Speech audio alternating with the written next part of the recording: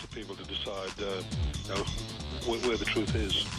Give government propaganda and the media spin doctors the flick. And check out Doin' Time for news, views and tunes on prison issues from Guantanamo Bay to Christmas Island to prisons and detention centres everywhere. Every Monday at 4 p.m. on your community radio 3CR. We are still fired up and we're still talking about revolution.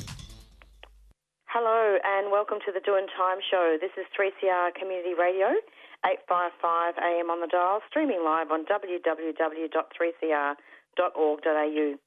This is Marissa and I'll be taking you through until 5 o'clock this evening. And on this occasion, the Doin' Time show is actually doing the show remotely. Obviously, we are still in the middle of a pandemic and there have been some restrictions eased and we'll just have to see how we go. First up on the show, we're going to be speaking with Brett Collins from Justice Action. And Brett has done some wonderful work with Justice Action in New South Wales, and he founded that organisation, I believe. And we're going to be speaking with him about mental health issues and detention and also forced medication of people experiencing mental health issues. So that's first up. And then after that, we'll be speaking with senior lawyer Karen Pender on the proposed new online surveillance laws. And Karen is actually from the Human Rights Law Centre. And then at 4:30, we're going to be speaking with Uncle Stan. And Uncle Stan will be speaking with us about a prison island. And it was a penal settlement, I believe. And it's called Rottnest Island. And there were actually prisoners on that island. And we were meant to speak to him last week and we had some technical difficulties. So he's very kindly agreed to come back and talk about that and talk about some of the genocide and atrocities and violation of human rights that happened with Aboriginal prisoners. But first up, we have Brett Collins, and welcome to the program. Yes, good afternoon, Marissa. It's lovely to have you, Brett. It's been a while, hasn't it? Yes, it has been, but we're pumping up. We've got a nice team of people working every day, so we haven't slowed down here, that's for sure. And there will be obligations. Sure not. Brett, can you talk to us about what's happening with Justice Action and what's happening in the area of mental health? Yes, look, absolutely. The issue of mental health is a vexed one. It really is a hard one because you hear all these kindly, and I use the word carefully with inverted commas, kindly people who talk about ensuring that all these poor mentally ill people who are in prison, that they should be treated better. But we have found that the moment they talk in those terms, what they're really talking about is they're talking about medicating people and forcibly medicating people if they aren't prepared to accept medications at a course. So you have all these people who, mostly who are represented in prisons, as everyone knows, 14, 15 times the rate of imprisonment for Aboriginal people. The result of the medical or mental health intervention into prisons will be a lot more Aboriginal people will end up being medicated and forcibly medicated.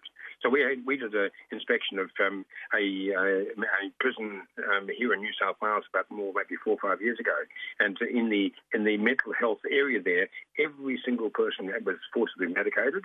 Also, there's one person who wasn't, but then when we did had a discussion, a meeting with them, they actually all put their head down. We asked them, could you refuse the medication they're giving you? They put their head down and shook their heads. I've had a discussion actually just only last week with a man who's down in Fulham prison. He's in a high security area down there, and he asked one of his mates, "Listen, mate, would you rather have 5 years less of your sentence and not be medicated?" He said, "I would rather not be medicated." So what do you mean? Can you just explain that a little bit further and give an example? So, what do you mean by that exactly?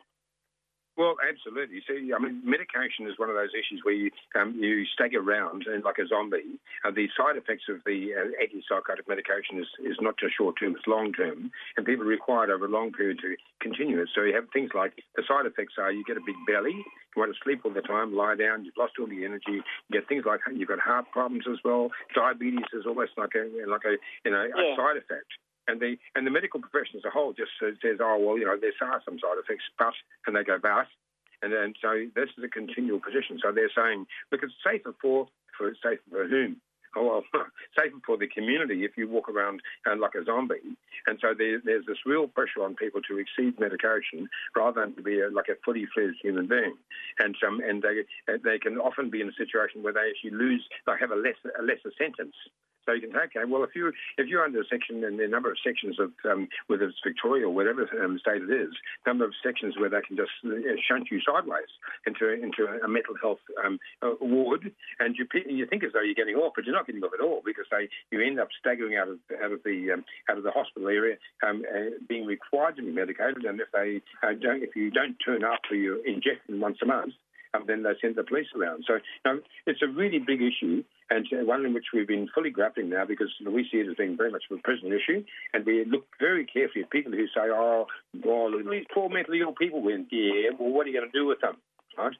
And what we always know, right, without a question, after long periods of discussion, that they're always talking about medication, and that doesn't work at all for prisoners, does not. So you're saying then that they're sent to hospitals or institutions to serve out the rest of their sentence. Is that what you're saying? Yes, in fact, look, we can tell you, I'm talking particularly here in New South Wales, but in Victoria, I had a discussion with a man who's in Victoria at the moment in Fulham, and he spoke to the guy beside him. He said this guy's staggers around the place. He said, Frankie, come over here and let me have a word with you.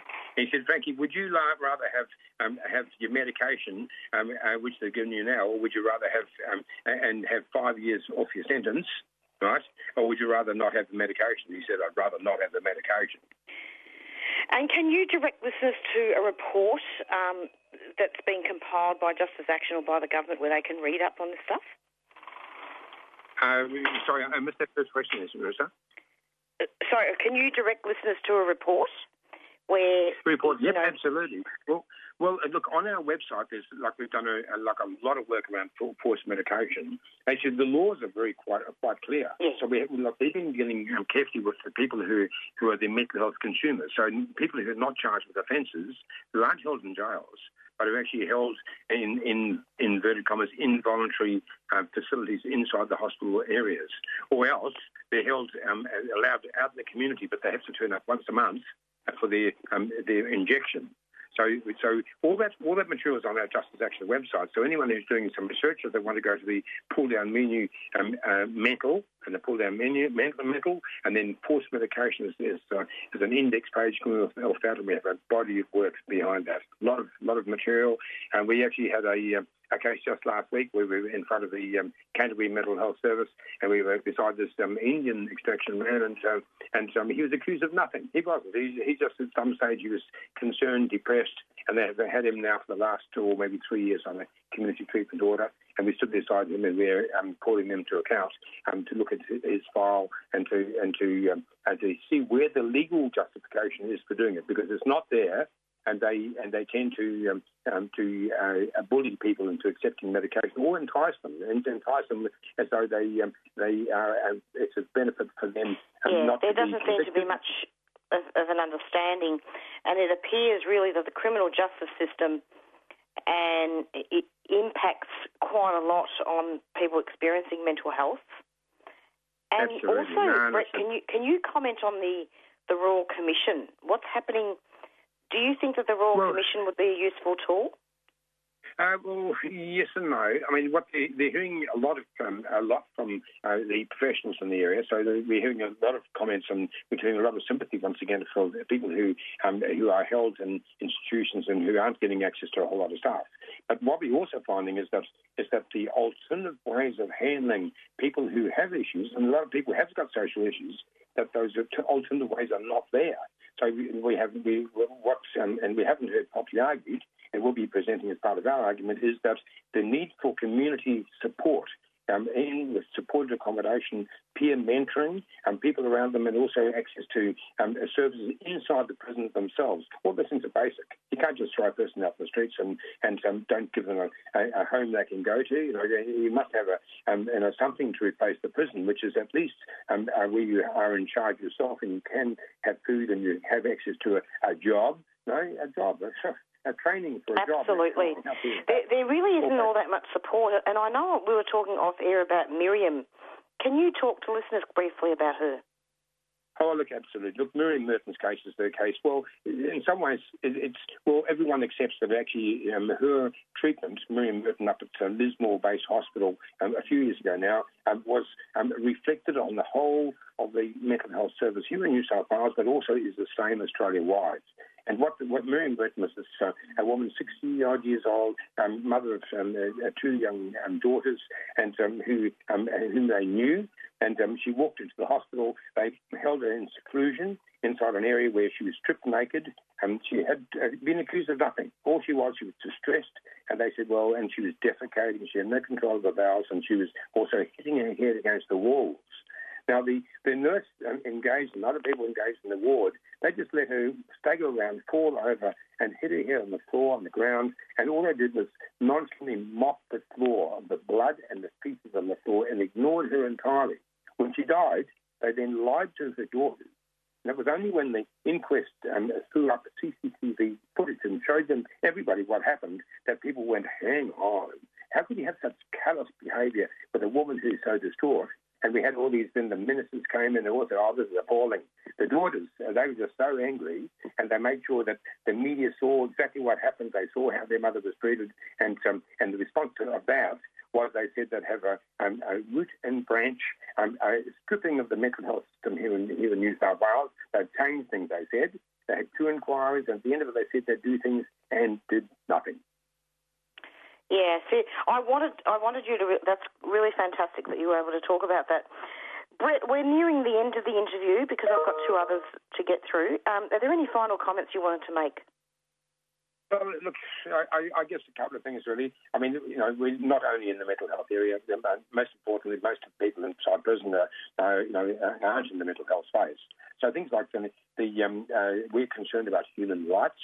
So there's just now there are 2 changes happening around this United Nations Convention Against Torture called OPCAT. So there's some things coming in that they're quite useful. We're concerned that it's going to be real.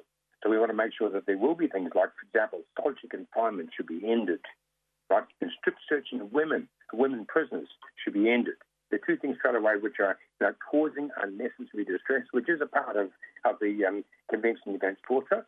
And the other thing we're doing is working very strongly behind this national database of deaths in custody, because there's some things that change in there. We're looking for a national database with feedback from the affected authorities. We're trying to define that really carefully. So it goes on. Heaps and heaps of work. So the database on deaths in custody, I'll have to get you back on the show to talk about that, because that would be quite an involved topic. And I may actually get you back on in the lead-up, because we're actually preparing a memorial show for Uncle Ray Jackson in April, so I might get you back before that to talk about that. Okay, love to talk with you about it. Very important, and so we're getting some support from the coroners, and that there's some things that can happen that will improve the way they follow up and make sure people don't die in the way they have in the past. So it's all very important. It is extremely. So that's a number of organisations that are working on that, including Justice Action? Well, yes, we're linking up with other organisations. I mean, what we are trying to do most of all is, of course, the coroners and also the Attorney General, right, to change the rules. So when something happens in one state, in Victoria, for example, then the state of Western Australia should have the same recommendations should apply. If the same situation applies, absolutely, it should also should have feedback from Western Australia to a coroner's statement in Victoria. There are things that are natural, things that should happen, and they haven't been. So that's the sort of pressure we're putting on government at the moment. We'll have to get talking about that. Well, thank you so much, Brett, for coming onto the program, and we'll have you back soon. Thank you, Marissa. Lovely to speak to you guys. Well done. Thank you. Take care. Bye-bye. Bye-bye. And that was Brett Collins from Justice Action, and we're now going to go into an announcement. We've got a common enemy. The same government that locks up these refugees just behind us here at the Park Hotel is the same government that's going for our rights, trying to attack the very limited gains that casuals have And so when union activists take up the cause of refugees amongst their fellow workers, it's not an act of charity. It's about building workers' united self-defence mechanism, understanding that we're all part of the same battle. Subscribe to 3CR in 2021. Feed Radical Radio. Subscribe today. Go to 3cr.org.au/subscribe or call the station on 94198377.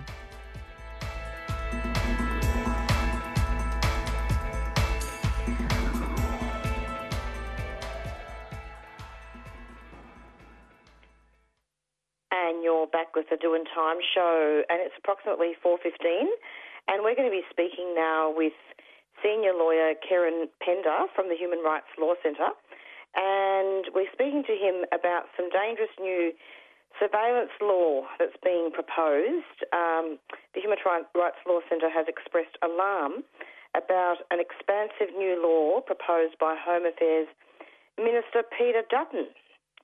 Hello, Kieran. Welcome to the program.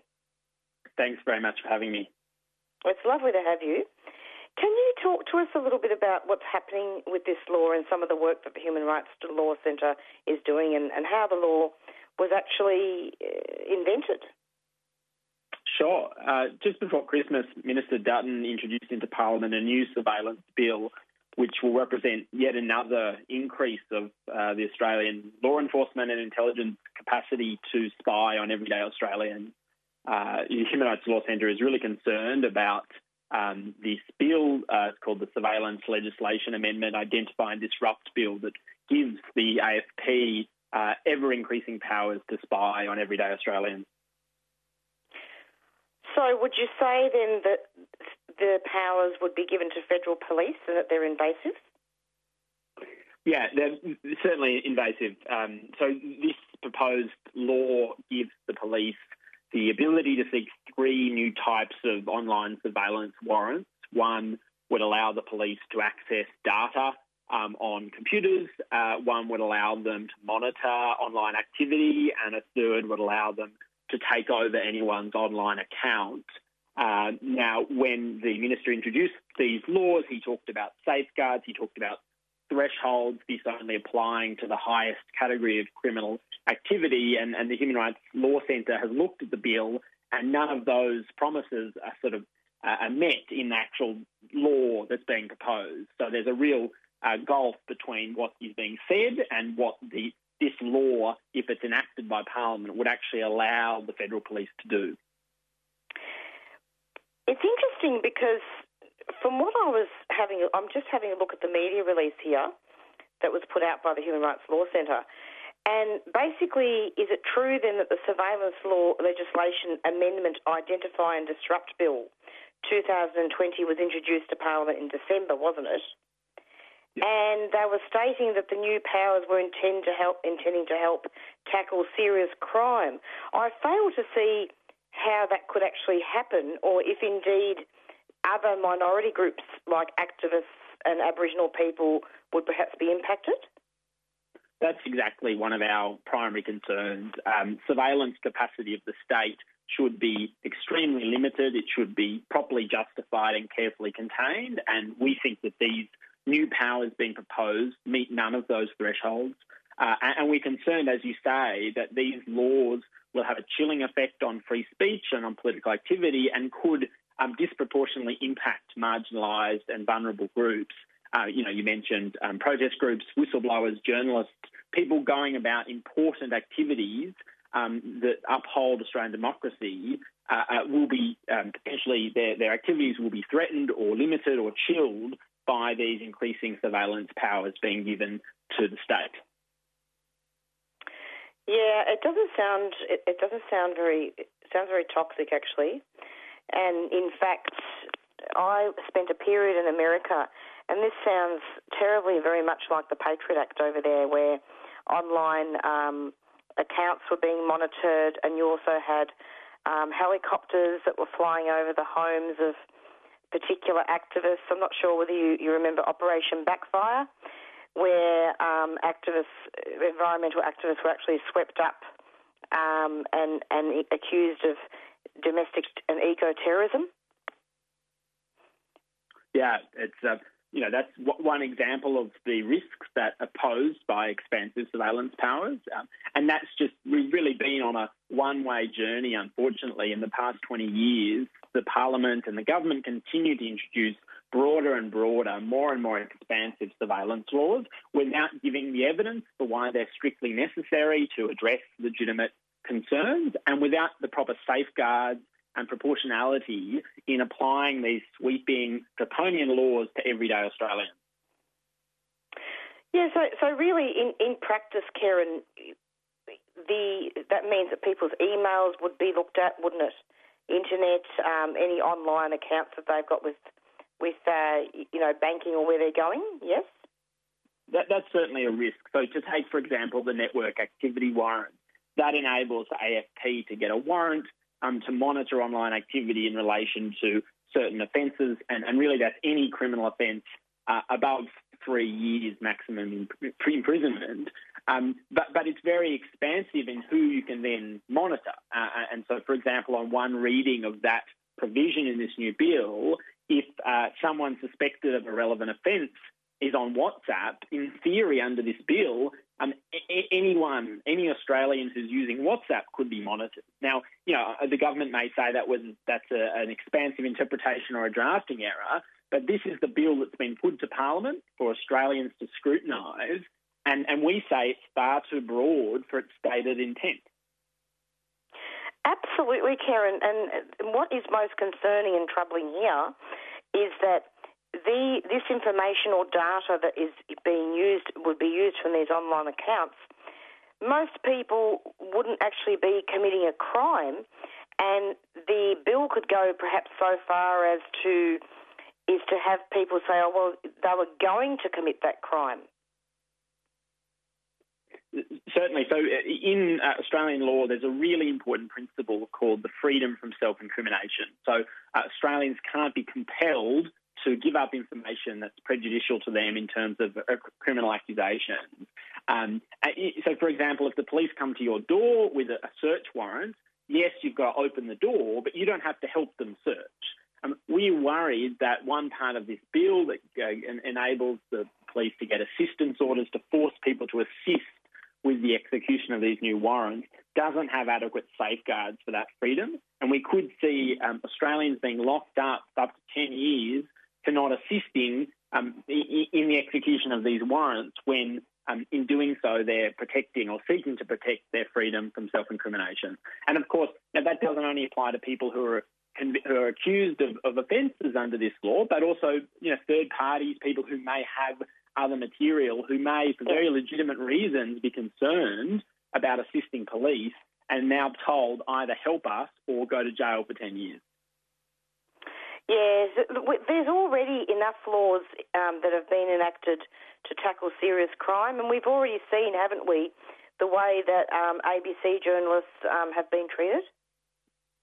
Exactly, and this is part of a broader point, which is a trend towards a secret state, an opaque state, where the press are raided, where whistleblowers are being prosecuted and surveillance powers are being expanded. At the Human Rights Law Centre, we believe all of these issues have a really negative impact on the strength of Australian democracy, and that it's really important that we fight each of them, but then also see this as part of a bigger picture. These new surveillance powers are not being proposed in isolation, but as part of that broader picture of state surveillance and opacity and a lack of transparency in Australian government. I find it really interesting that this is happening during the pandemic.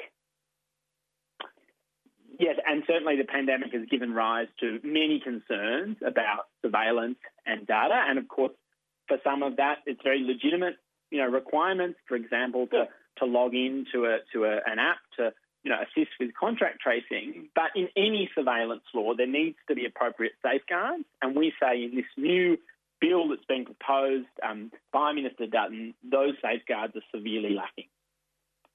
So what could the Morrison government do differently? How could he ensure that there are robust safeguards to minimise the adverse impact of new surveillance powers?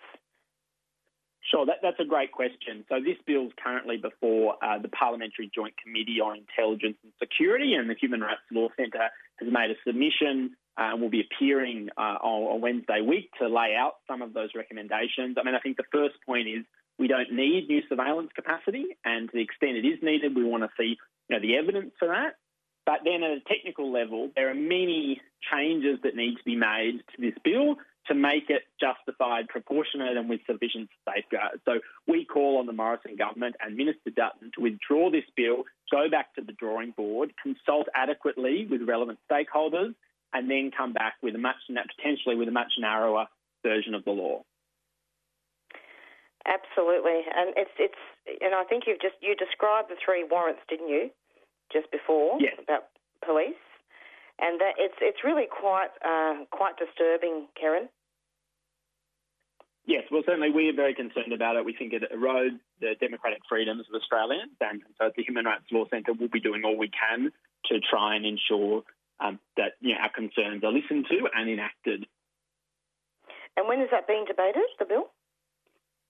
It's before this committee, a very important parliamentary committee with oversight of intelligence powers and issues. It's being heard by that committee not this Wednesday, but the Wednesday after. The committee will make a recommendation and report as to how the bill should proceed, and hopefully some of our concerns will be listened to and dealt with by the government.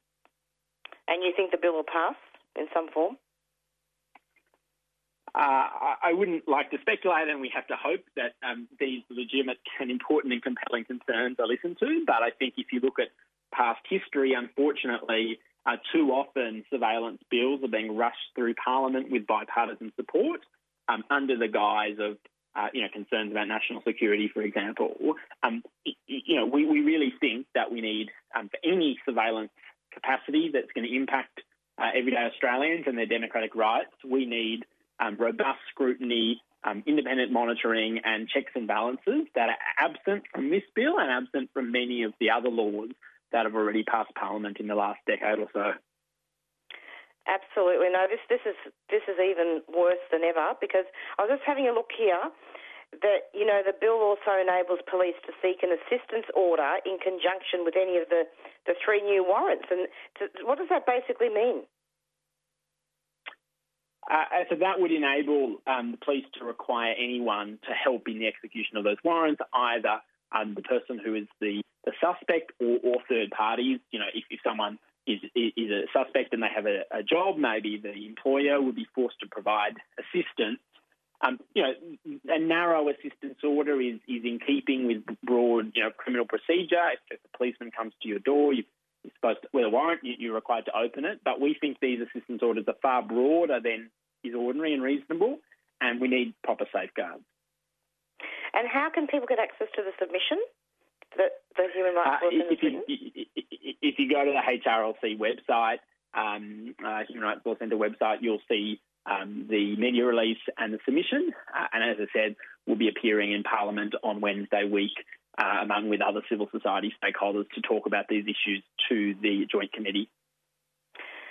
Thank you so much. And finally, I wonder, and this is just a quick comment, Karen, I wonder if this is actually going to be, if the bill goes ahead, which I hope it doesn't, where they're going to introduce grand juries. You know how there wouldn't be a fair trial. Certainly, those concerns about the robustness of our criminal system in dealing with issues of national security are acute concern to the Human Rights Law Centre. We see with the prosecution, for example, of Bernard Collaery, witness K, in regards to Australia spying on Timor-Leste, or David McBride in regards to war crimes in Afghanistan, secrecy law and national security law being used to shroud really compellingly important prosecutions, prosecutions that raise compelling important issues and questions about whether the prosecutions are appropriate being shrouded in secrecy. And so this is just another example of the expanse of Australia's surveillance and secrecy state. Let's hope not. We'll try our best. Thank you so much, Karen, for coming onto the program, and I'm sure we'll be having you back very soon. Thanks a lot. Great. Thanks very much for your time. Take care. As we come marching, marching, unnumbered women dare. Hi, this is Renata from the IWG Collective. We're calling feminists of all genders and feminist allies. March 8th is International Women's Day, and this year it's special as it's also Labor Day in Victoria and a public holiday. This year's rally and march will kick off at 2 p.m. at the steps of Parliament House, and then we'll make our way through the CBD to the State Library. Come early and be part of a momentous event. There will also be a limited after party at the Queen Victoria Women's Centre. See you there. A 3CR supporter. As we come marching, marching, we're standing proud and tall. The rising of the women means the rising of us all. Well, it's the PR boy from Palm Island. Hi, my name is Lex Wharton and I listen to 3CR and I hope you do too. I hope that you could support 3CR in its radiothon because 3CR supports the fight for communities and support in all areas of struggles. So please listen to 3CR.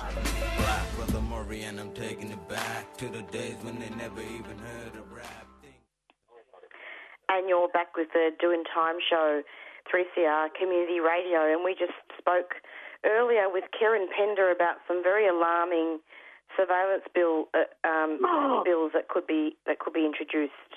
And next up, we've got Uncle Stan, who we tried to interview last week, and there was very bad reception. He was in a remote area, and we're going to be speaking to him about a prison island with Aboriginal people and looking at some history there. Hello, Uncle. How are you? I'm good, thank you, Maureen. It's really good to have you. Now, Uncle Stan, last week was a bit crazy, wasn't it? Yeah. Yeah, it was about 112 k's north of Perth, and it was on the beach, a little settlement on the beach there, and I couldn't get through the reception properly. That's okay. It's all good. All right, so can you maybe give a quick introduction about, really what I know you're in WA, but what is if you like, the country that the land that your ancestors come from and yourself?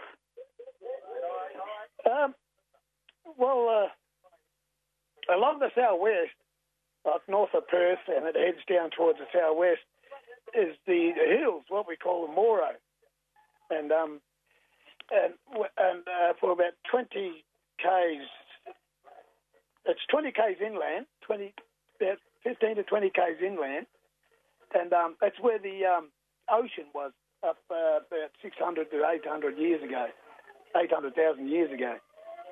And then it receded out way out past Rottnest, and the land was way out there. And during those years, up until 7,000 years ago, when the ocean started coming up again,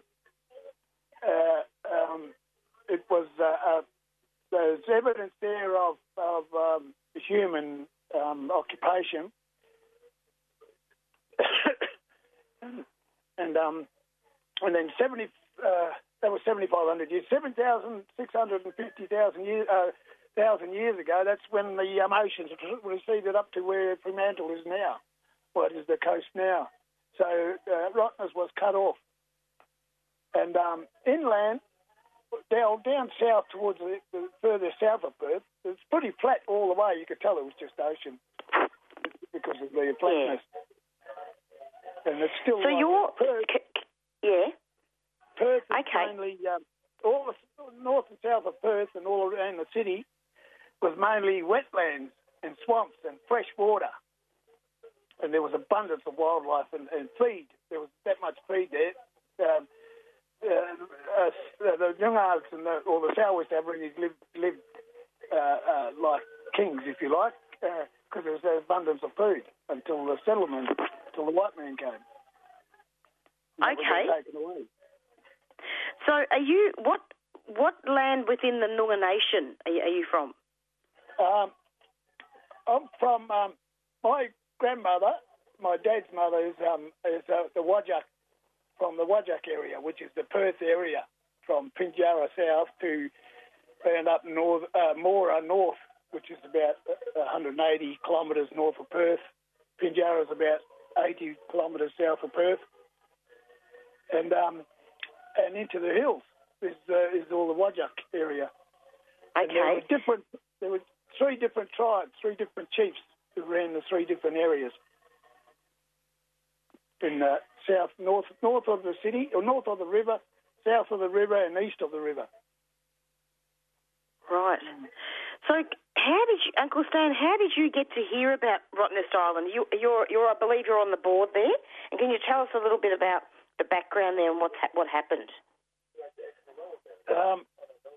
Well, as I was growing up, I started with Len Colbung was the director of Aboriginal Legal Aid then, and I started. I was more or less the designated driver at one little stage there, and then I went on from there. And Len introduced me. I was still a young man, and Len introduced me to all that sort of stuff and all the meetings, and I've been going to meetings ever since.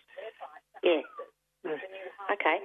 So with the Rottnest Island, when did that happen? So obviously that happened in 1829, did it? What happened? Can you just describe what it is? Well, Rottnest Prison Island, it was officially a penal colony from, or an island from prison, from about 1838 till about 1931, and people in the early stages, they were just around from the Perth area, and then then they started bringing them from York area, which is about 80 k's east of Perth, and all the way down,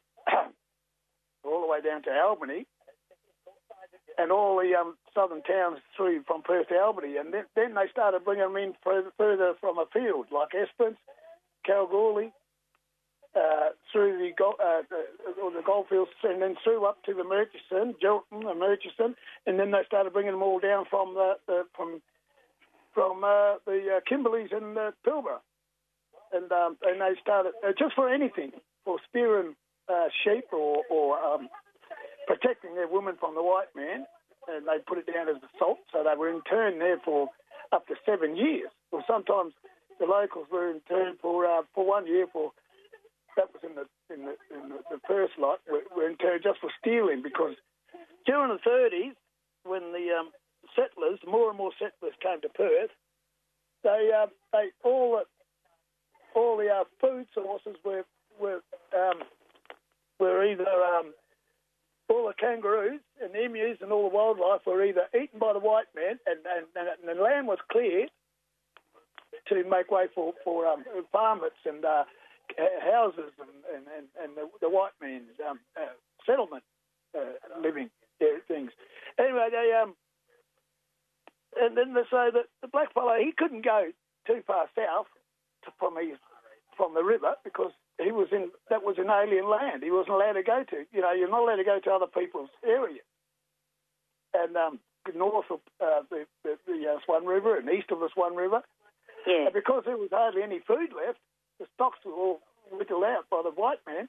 Well, they started spearing sheep and robbing from the white man and breaking into their house and pinching flour and whatever. And they were incarcerated on Rottnest for that for at least a year or more. Oh. Yeah. Well, Uncle, I think from what I've seen here, there was 3 years after settlement that everything was taken, all the medicinal plants and the traditional vegetation. Well, at the top of what is the Perth city now, you've got St George's Terrace, and then up to Murray Street, or over to Murray Street, and Hay Street's in the middle, right along the top. Well, that was all bush and pure water there, with a lot of the tribes used to come and meet and live, and then they go down the other side of the river, or it was where Harrison Island is now, which is what we called Mudagara. That's where there was 4 little islands there, like about 20, 40, 50, 100 square metres around or whatever. Anyway, that's where the crossing was. It was shallow. Yeah. And they like all around Australia, really, they were going from place to place, and let the area revegetate and then come back next season. So, Uncle, I think, is it fair to say then, because of the dwindling food supply, that's how this awful prison was born in a way, because the Aboriginal men were really just trying to get food. They were shooting cows and chickens, and so then they were arrested for theft and put in this awful prison.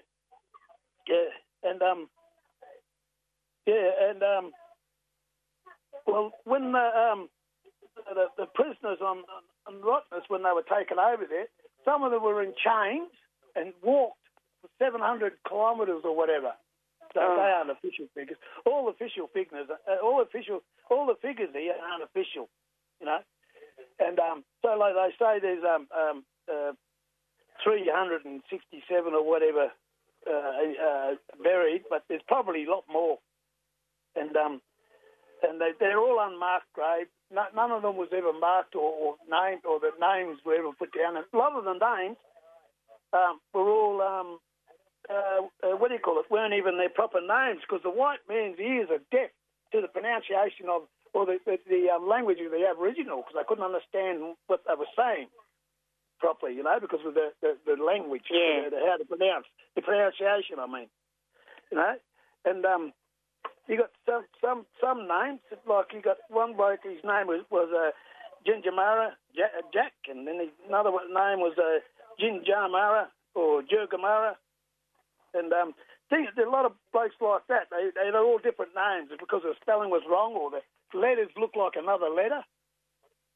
Like, U look like a W, or a W look like an M. I think what you're trying to say is that there was a lot of language barriers.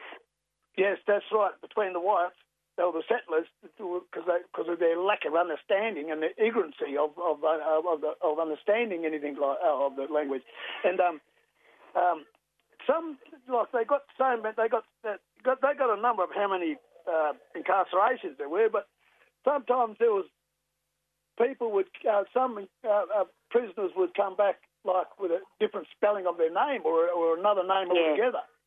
And it's quite disgusting. He's probably done 3 or 4 stints at Rottnest, and probably some of them have done up to 7. It's really terrible, because I think from what I can gather here,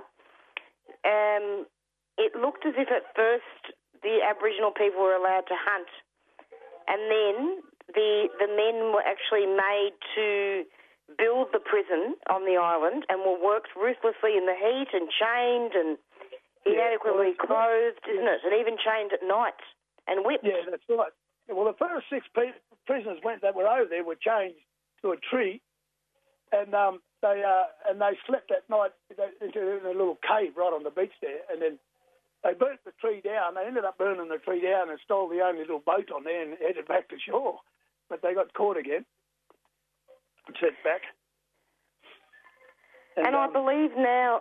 So what are the consequences with now? I mean, what's the board actually trying to do now? The one you're on, Uncle? We've got a meeting of elders now, or another meeting coming up. But we've got this. We've got our own board of three of the boys. We started off. There's seven of us, or about 10 altogether, and there's 7 official committee men. We're trying to get Rottnest.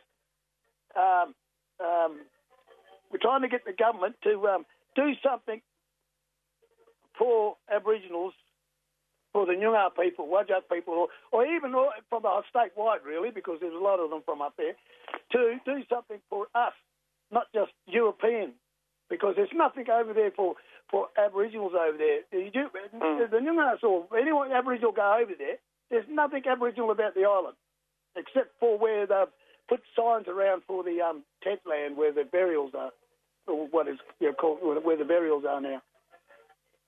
And, so is Rottnest Island now a tourist destination, is it? It has been for in the past 80 years or whatever. And now? Back in the First World War, they interned a lot of the Austrians and Germans over there, and in the Second World, and the Croatians Dalmatia, and all them. They were all part of Austria, realm of Austria. Anyway, and they were all over there as prisoners during the war. And the Second World War, they had all Italians over there, and a lot of them were helping to build too. To help the Aboriginals how to build. I think what I'm trying to communicate to listeners here is that there was incarceration on Rottnest Island, and it was pretty awful, wasn't it? What was happening? You know, they were being chained. But now, what I'm trying to say is, what has that island become? It's just become a lot of mecca for the rich, mainly. They've just building the great. They knocked down half the great big hotel there, and they've got the millions. They're spending millions and millions of dollars on revamping it, and they built on the south side. They rebuilt all the great big. They doubled the size of the hotel, and for the mega rich or the rich, and Karma, which is they've got they're Australia wide, worldwide. I think they're owned by Indians, and they've got the other hotel there, and a lot of it. There is in the museum is just reopened, revamped, and they've got myself and a few others voiceovers and that about the island. You know, the little bits about the island in the museum with the big screens and that there. I mean, the thing is, Uncle, that's all there is. Yeah, that's all. From what you've been saying, there appears to be absolutely no recognition. I mean, I think there was a short program on ABC at one stage, but no recognition of the atrocities that happened on Rottnest Island. The government, the overcrowding, the disease, Yes, there was big outbreaks in the 1800s, and before that, a couple of big breakouts of measles, and a lot of them died of influenza from the flu. Yeah. And two blokes were working out in the hot sun because they had their heads shaved, and they got sunstruck, and they ended up dying through that. And that was just that's only just a little tiny drop in the water, a bucket of water, of what really happened over there. And Mr. Vincent, Henry Vincent, he was a real cool bloke. Governor Hutt went over there on inspection and said that you told him to stop using the cat o' nine tails. He said the normal little lash is quite sufficient enough. But I don't think he that went unheeded. And he was very cruel, Henry Vincent. Extremely. Yeah, the water. It's really bad. I mean, I think the thing that I also found really, really terrifying as well in reading up on all this is looking at how during that time with the prison that Aboriginal people faced a legal system they didn't understand, and then they were sent on boats down to Fremantle, and the men from the inland language groups were scared of the ocean, which is completely foreign. I mean, how are these white settlers totally ignorant, not even understanding about the cultural stuff or what goes on? They're not really making an effort. Well, I've worked with a lot of them up the mines up north. I've been up and down there for a few years, and they're still the same. They're very ignorant. Or when I was like at some of those places up north, beautiful land, you know what it's like up there. It's so beautiful, that land up there, but a lot of them, white people from Sydney who I was working with, a lot of them, they just looked at that land as if, look at this all shitty rock, and look at this bloody dust, and look at that stupid looking landscape and all this. They just didn't have no idea. No idea at all at how beautiful that country is, the whole of Australia is. They got no idea. Very ignorant. Unfortunately, it's about corporate greed and mining and land grab. Yep, that's all it is. Yep. And in the beginning of the 1900s, they wanted to turn it into a tourist mecca, but they knocked it on the head. The government knocked it on the head, and then they kept the prisoners there for another 30 years. So that's when that officially became a non-penal colony then. That's when a lot of like in the 1915 during the war there, some of the women, the blokes were taken off because they were fraternising with the women there. So that would have been the European prisoners that would help building. But honestly, Uncle, can you imagine the energy down there. I mean, obviously with Rottnest Island now, with all that history with the prisoners that was happening, and apparently from what I've been reading here, there are testimonies of people that when they go camping there, they become ill. Yeah, and even like our own fellas here, sometimes if they don't do the right things, they get sick, and the white fellas think it's something to do with some kind of normal health, but they do not believe nothing about Aboriginal deadly stuff like that. You know, they cannot comprehend it. They got no idea. I don't bother explaining it to any white people because it just goes from one ear and out the other, and they look at you like as if you're talking, out of your bum. But people need to know. This is why I invited you onto the show, Uncle Stan, because it's really important for people to understand about the genocide and about how Aboriginal people were treated on not just Rottnest Island, but incarceration. And well, one of my visits over there, I went down to where this holding big shed is on the south of the township there, and they got a big concrete slab thing there with a hole at one end where the blood, where they used to put them in the morgue, and the blood that was the hole, which was about 3 inches.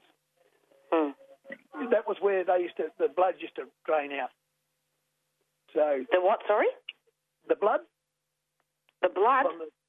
Blood. Yeah, when they used to have them on the slab in the morgue, they used to wash all the residue, all the blood, and stick it down a hole. It used to go down a hole at the end of the big concrete slab.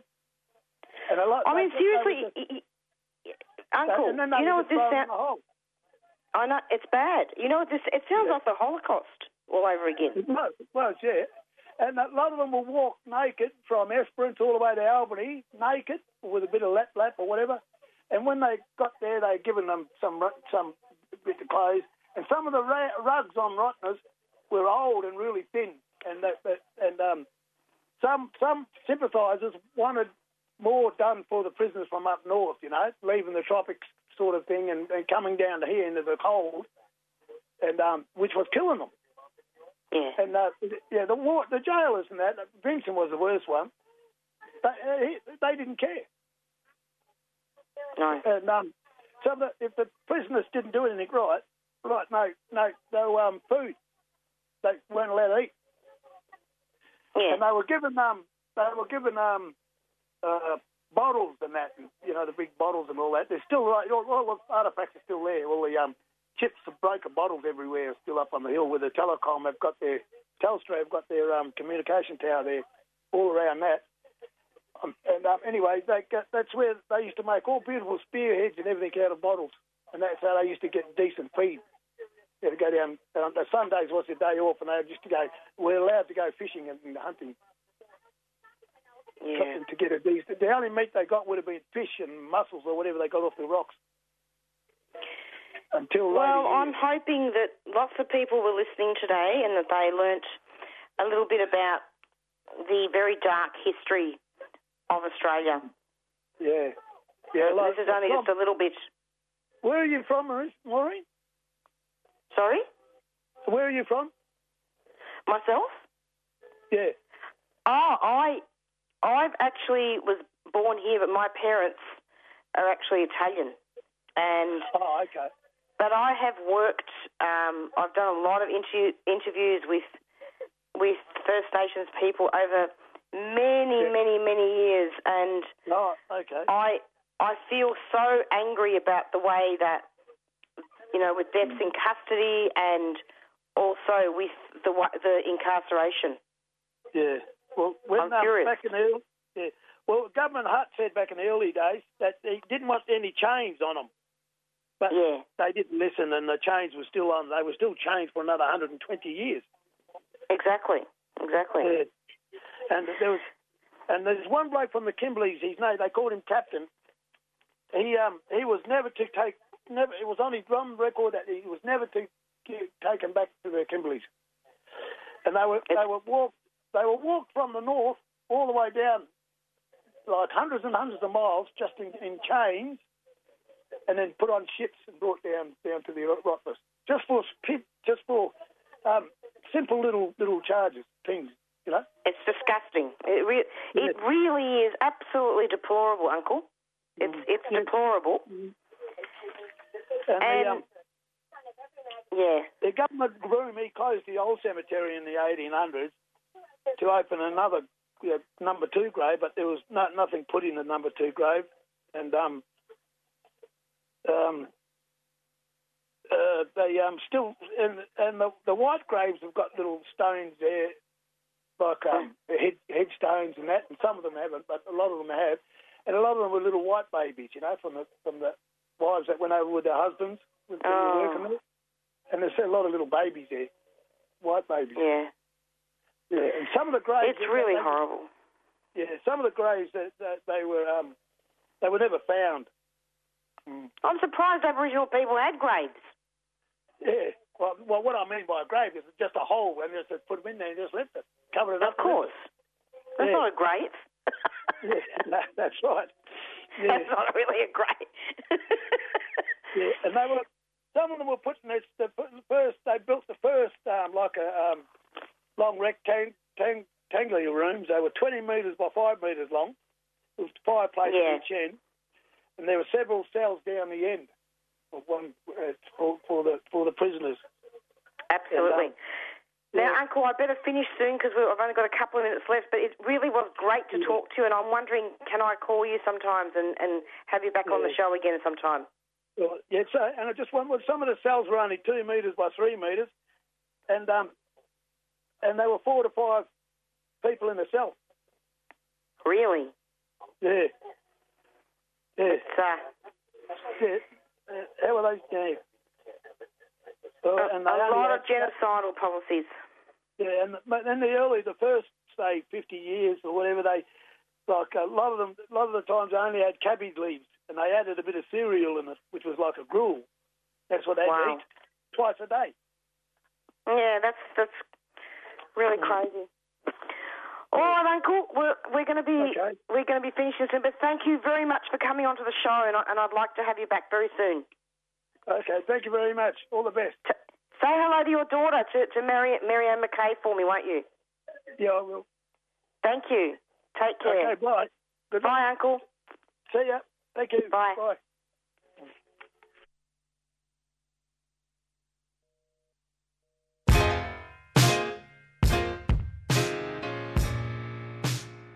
So, here you are, too foreign for home, too foreign for here, never enough for both.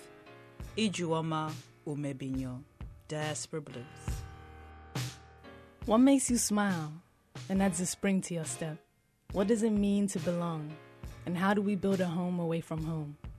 Diaspora Blues is a show that contemplates what is and what could be. Join Busto and Bigwa every Monday at 2:30 on 3CR Community Radio. Produced by Jan.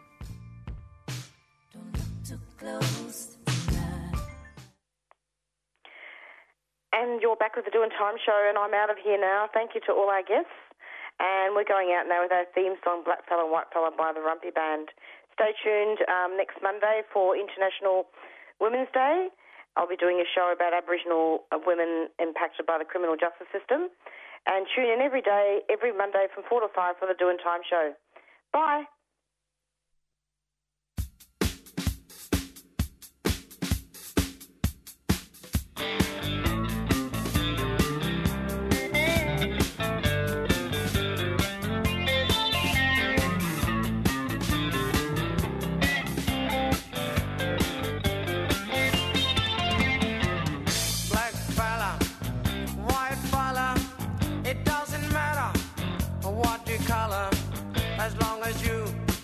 A true fella, as long as you a real fella. All the people of different races with different lives in different places. It doesn't matter what your name is. We got to have lots of changes. We need more brothers if we're to make it. We need more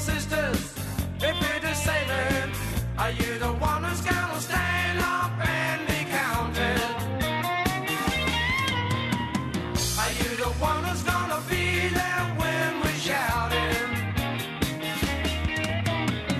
Are you the one who's always ready with a helping hand? You've been listening to a 3CR podcast produced in the studios of independent community radio station 3CR in Melbourne, Australia. For more information, go to allthews.3cr.org.au.